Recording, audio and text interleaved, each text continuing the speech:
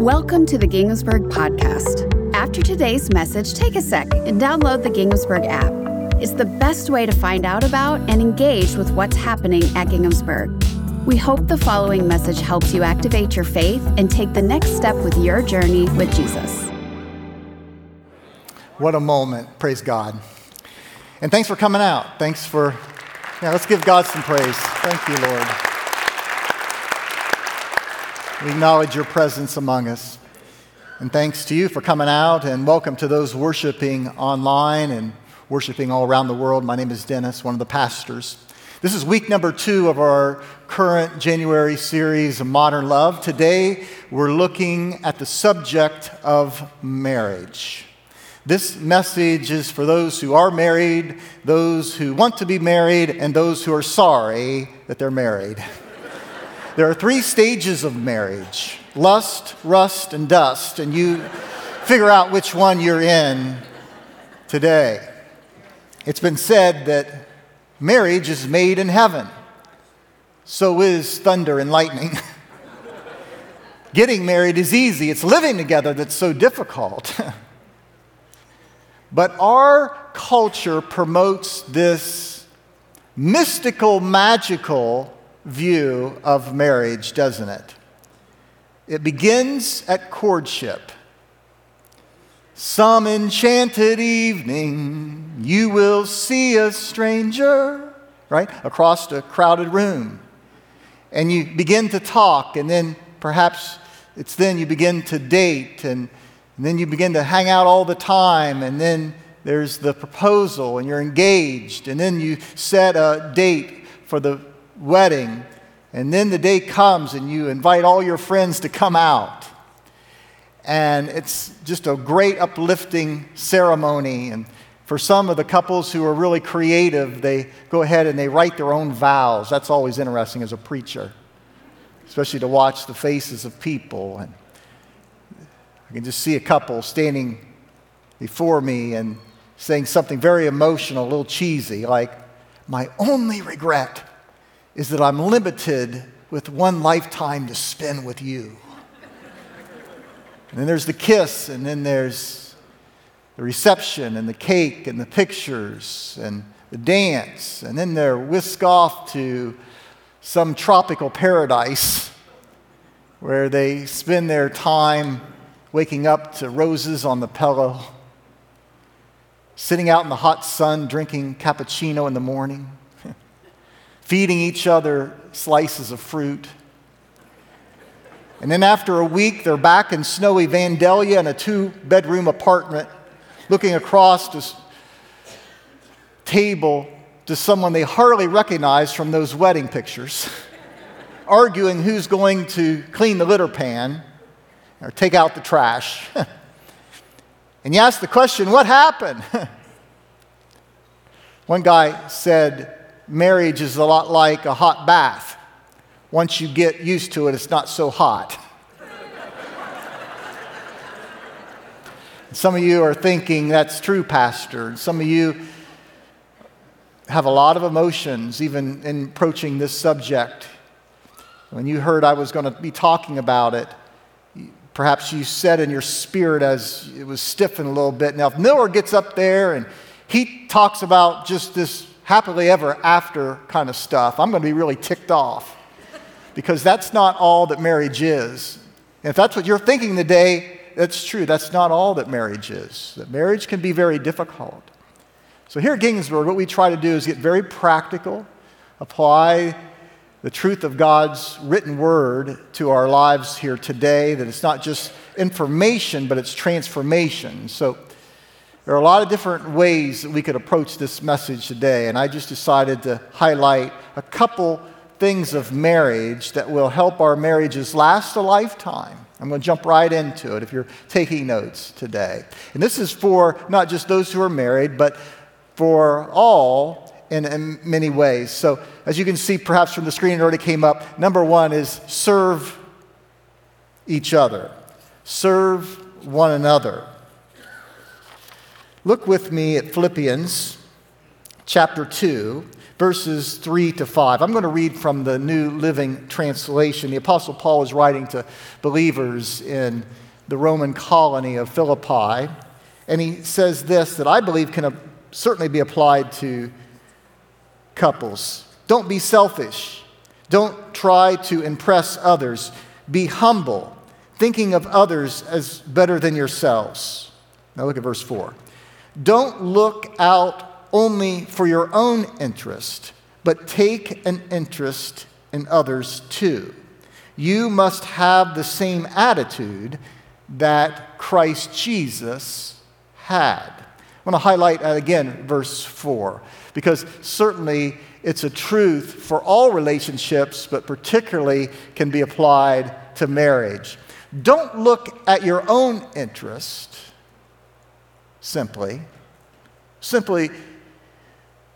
just focus on yourself, although it's important to know yourself, it's important to take care of yourself. He's not saying dismiss yourself, but he's saying make sure to look at others' interests too.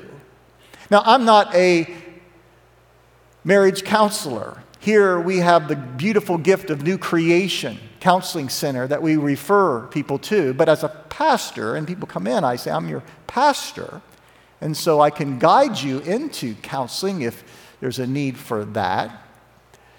I can share truth, but I've been doing this for years and years and years, and so people will often come and they'll talk about their marriage, but they'll talk about what they're not getting.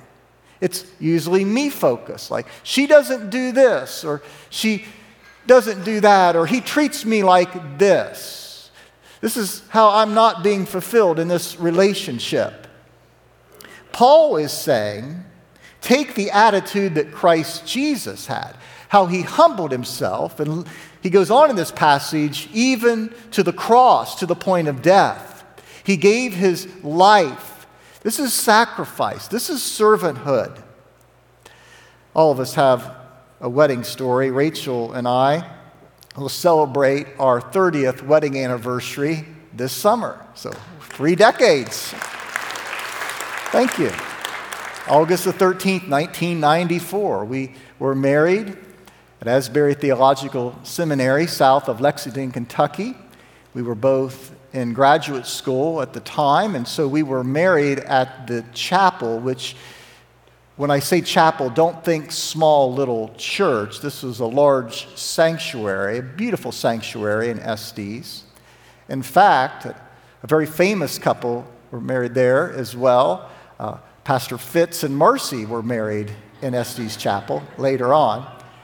So we were married in 1994, and I'll never forget Dr. Quentin Schultz, who was our pastor, Rachel's hometown pastor, gave instructions at the rehearsal, which would have been on the 12th of August, the day before, as he gathered her and her father Bob in the back of the church and was giving her some instructions on what to do. Now, Rachel, what you need to do is that when the organist plays, it's your time. You'll walk down the aisle. You'll stop at the altar. You'll turn towards Dennis, and you'll, on my cue, give your life to him. And so she's thinking about that, and the next day she's thinking, now Quentin told me that as I go down the aisle, I'll stop at the altar and I'll pledge my life to him. And so as she's making her way down in the procession, she's saying to herself, I'll alter him. I'll alter him. I'll alter him. But friends, that's not the way that marriage should go, right? We shouldn't have to alter anybody. We are called to serve one another, to give our lives completely to one another. Instead of trying to alter one another, let's try to serve one another. Turn with me again to one of the Pauline epistles, Ephesians, Paul's letter to the church at Ephesus, chapter 5, starting at verse 21. Now, this is a well-known passage, often used in premarital counseling. It's often used at weddings, although in some circles today it's not popular. There are some churches that no longer read this or teach from this because it has been abused over the years, this passage. Here at Gingsburg, we're going to teach the whole Bible that applies to us, and certainly this does. So the passage begins, the theme begins in verse 21. I'm reading from the Contemporary English Version, where the Apostle Paul says to couples, honor Christ and put others first. The NIV translates it a little differently, submit to one another out of reverence for Christ. Out of love for Christ, submit yourselves, husbands and wives, to one another. And then he breaks it down and he speaks a word to the wives first, and then he speaks a word to the husbands. And verse 22, he speaks to the wives. And this is the passage that some churches, because it's been abused so much, they don't bring up. But yet Paul says it, and he says it for a reason, and so I share that with you. He says, a wife, verse 22, should put her husband first as she does the Lord. Of course, the more traditional language in the King James says, submit yourself to your husband as to the Lord. And so that's been abused over the years because husbands have said, well, you got to obey me in every situation because it's right there in the word. No, it says, as into the Lord. He's very clear that we are honoring our spouse to the Lord. Because look at verse 25, which I'm a husband, so this really is what I'm concerned about today.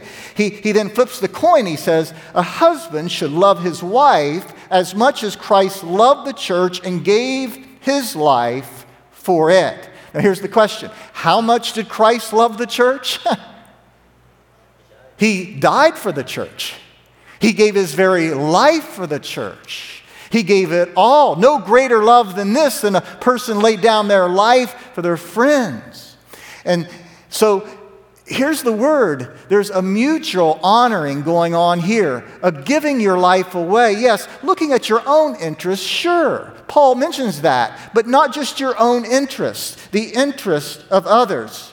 This is the attitude of a healthy marriage. It's an attitude of servanthood. It's the attitude of Jesus.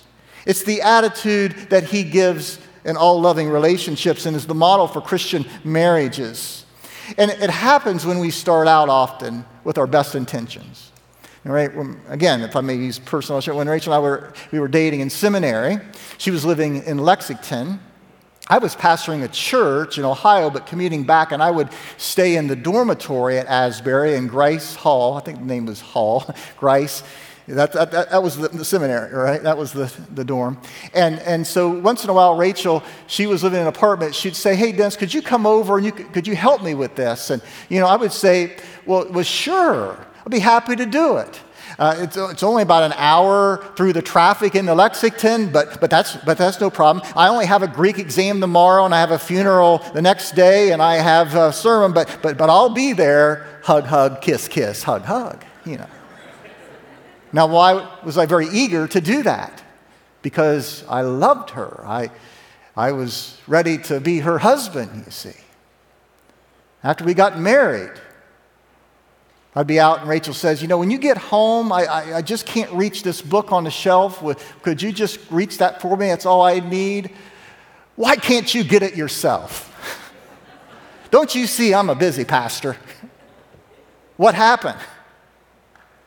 I lost my servant heart, right?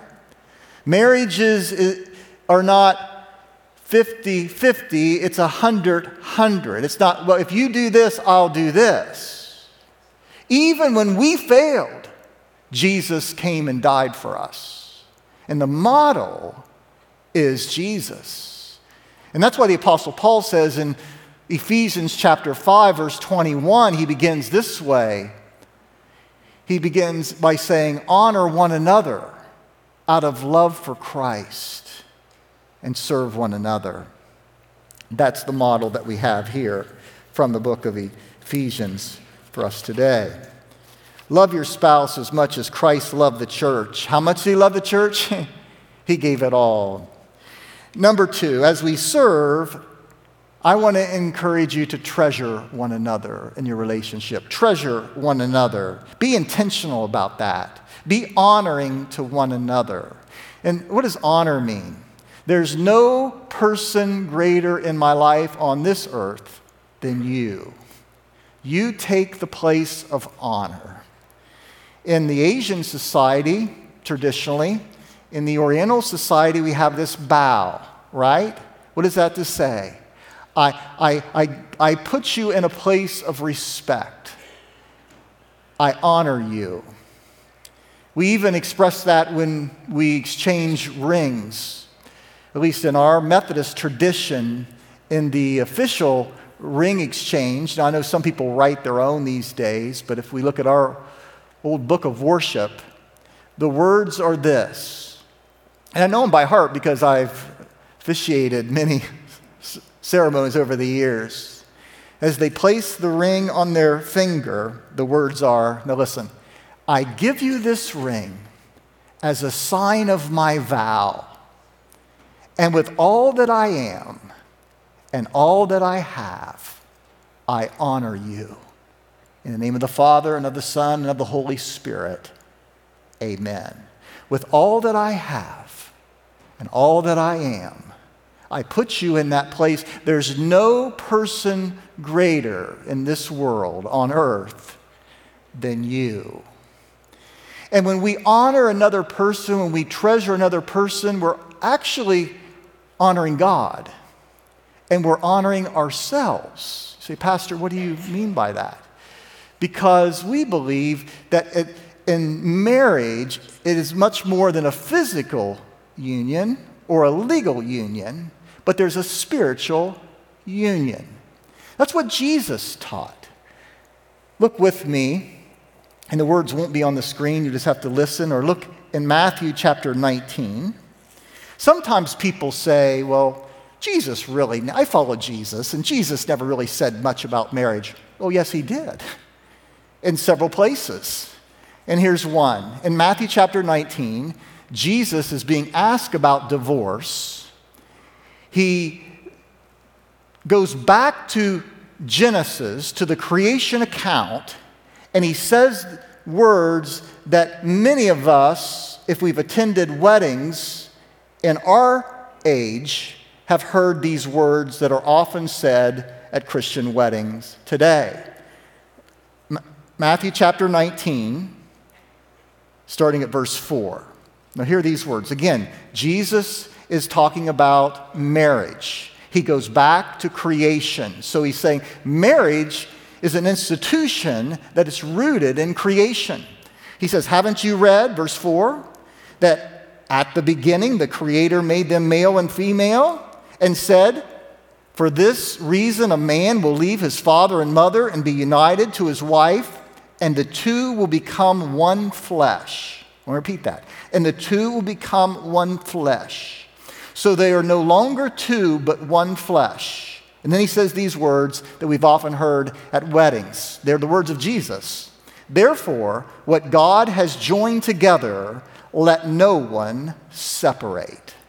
And so what Jesus is saying here is that there is a spiritual union that takes place in that holy moment. Isn't that exciting? Isn't that awesome? And so when we honor our spouse, we're also honoring ourselves. We're honoring this holy covenant that we've made together. We do that in many different ways. We can even do it through treasuring each other in language, how we speak to one another, how we treat one another. Let's be a church that has treasuring language. I'm going to teach you some treasuring language, not just in our marriage, but just in our relationships, okay? And because we're a church based upon, certainly it's on Jesus, but on the written word, I want to just read scripture to you, okay? Is that okay? So turn with me to the Song of Solomon, chapter 1, verses 2 and 3. Here's some treasuring language, and I'll just use the text here. Now, this is the young woman speaking to her husband in this text here. It says this, kiss me again, for your love is sweeter than wine. How fragrant your cologne, how pleasing your name. No wonder all the young women love you. So that's treasuring language. Do we use that kind of language? When was the last time that you said that to your spouse? Something like that. Instead of, well, you don't smell too bad today. Did you brush your teeth? Your breath stinks this morning.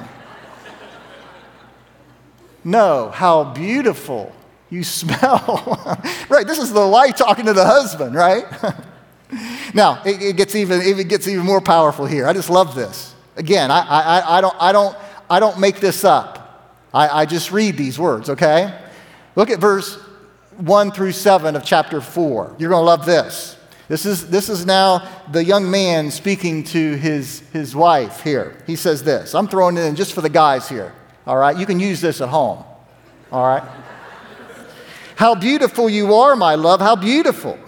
Your eyes are those of doves. Your hair falls across your face like the flocks of goats that frisk across the slopes of Gilead. Your teeth are white as sheep's wool, newly sworn and washed, perfectly matched, not without one missing. Well, at least those words work in Kentucky, where my wife's from, right? I'm going to hear about that later. He goes on, I'm not done yet. This gets good here. Your lips are like a thread of scarlet. How beautiful your mouth. Your cheeks are matchless loveliness behind your locks. Your neck, I love this, is stately as the Tower of David, jeweled with 1,000 hero shields. Your breasts are like twin fawns of a gazelle, feeding among the lilies. No comment on that. Again, I don't write them, I just read them now. Until the morning dawns and the shadows flee away, I will go to the mountain of myrrh and to the hill of frankincense. You are so beautiful, my love, in every part of you. Now, we don't talk like that anymore, do we? But maybe we should. Maybe there needs to be a little more treasuring involved. So practice that, men at home and ladies at home, to your spouse, to your partner. Practice those words. But we can do that treasuring in many different ways. An unexpected text in the middle of the day just to say nothing but, I'm proud of you. I believe in you. A card stuffed in a suitcase when your spouse is going off on a work trip that they'll be surprised by. A wink across a crowded room like the sanctuary when you catch that person's eye and no one else knows but the two of you. Maybe at a movie or maybe on the couch, a hand reach over to take the person's hand, not expecting anything more than that, not expecting anything physical, but just to say, I love you. Perhaps creating a date night and guarding it with your life, no matter what else comes up. Those are ways of treasuring your spouse. I want to say a word back to those who are dating. I said a lot last week, but I want to say, don't settle for less. Don't settle for less than someone who will honor you and treasure you and say, there's nothing more important. Not a football, not a motorcycle, not this hobby or this work. There's nothing more important in this world than you. I honor you with all that I am. Remember the ring? And all that I have, I honor you. Now, there are a lot of songs that try to capture that. If you think about it, many love songs are self-centered, right? I need you. I want you. I can't live without you, baby. Right? Now, who's the subject of that? Me, myself, and I. But true love gives our lives away. One song I really like over the last few years that I believe captures a Christian understanding of marriage, especially what we're talking about, through the flaws and shortcomings and the wonder of God's agape love beyond circumstances. It's a song written by a guy that grew up not far from this church, about 25 miles in Springfield. Many of you know him by his name, John Legend. The song is All of Me. And the words are really powerful that speak to us today about committed love. And I've asked Keenan and Chris if they would remind us of those words. And then I'm going to come back and I want to talk about them for a minute before we close.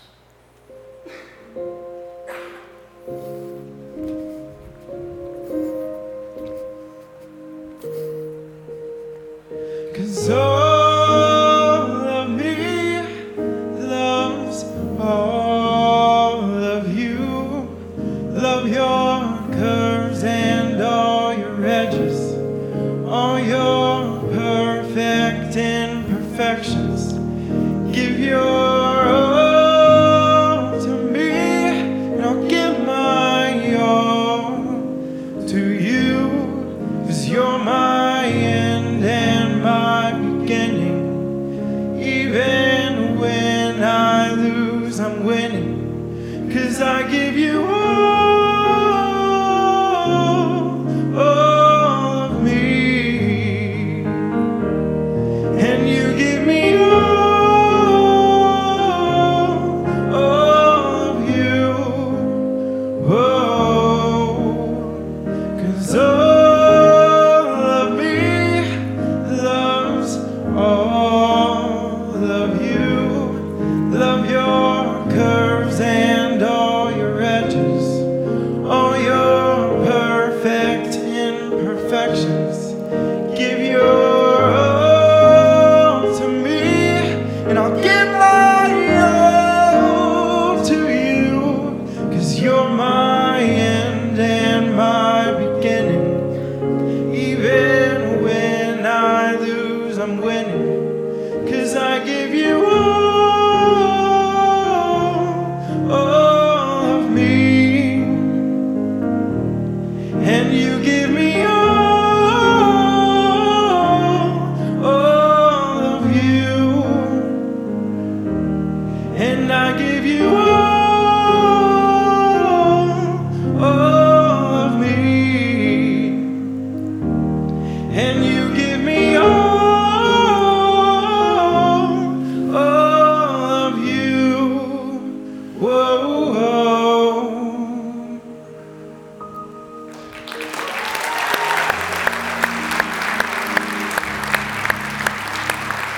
Thank you, Keenan. I give you all of me, not 50% of me. I give you all of me, not just if you give this, I'll give this. We'll meet in the middle, but I give you all of me. I love those words, all your curves. Yes, we like the curves, but all your edges. And then he says this perfect line, all your perfect imperfections. Even when we get older, that's true love. That's committed love. That's love as Jesus loves. I think of my parents, Bill and Nancy Miller. This summer they'll celebrate their 60th wedding anniversary. I think I've modeling my life off of them. At least they've given me the model, although I fail. I've talked about my dad over and over again lately because of his health struggles, 92 years old. His body is twisted, it's been broken. Both parents use walkers or canes, and yet still you'll see them reaching over and taking one another's hands. Now listen. God in Christ Jesus twisted his body for each of us to show us how to really love, to give us a model of loving. And God loves us even when we've been unlovable. And in Christ, we become family. We become his child.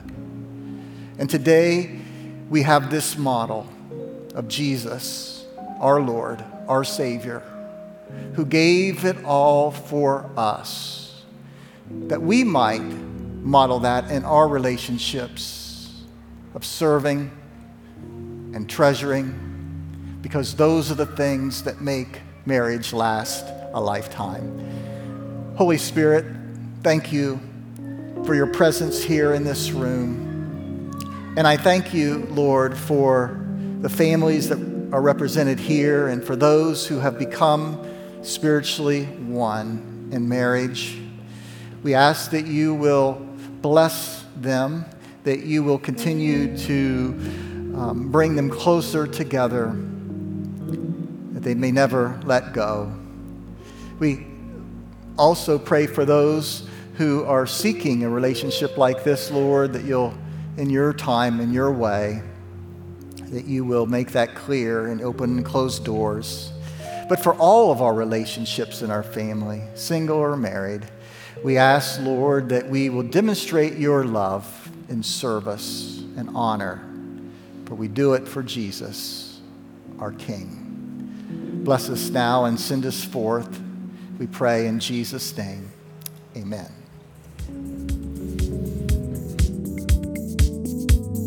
I hope you enjoyed today's message. I've got 2 invitations for you before you go. First, subscribe to our podcast so it shows up in your feed every week. And if today's message inspired you and you would like more people to hear it, you can give a financial gift through the Ginghamsburg app or online at ginghamsburg.org.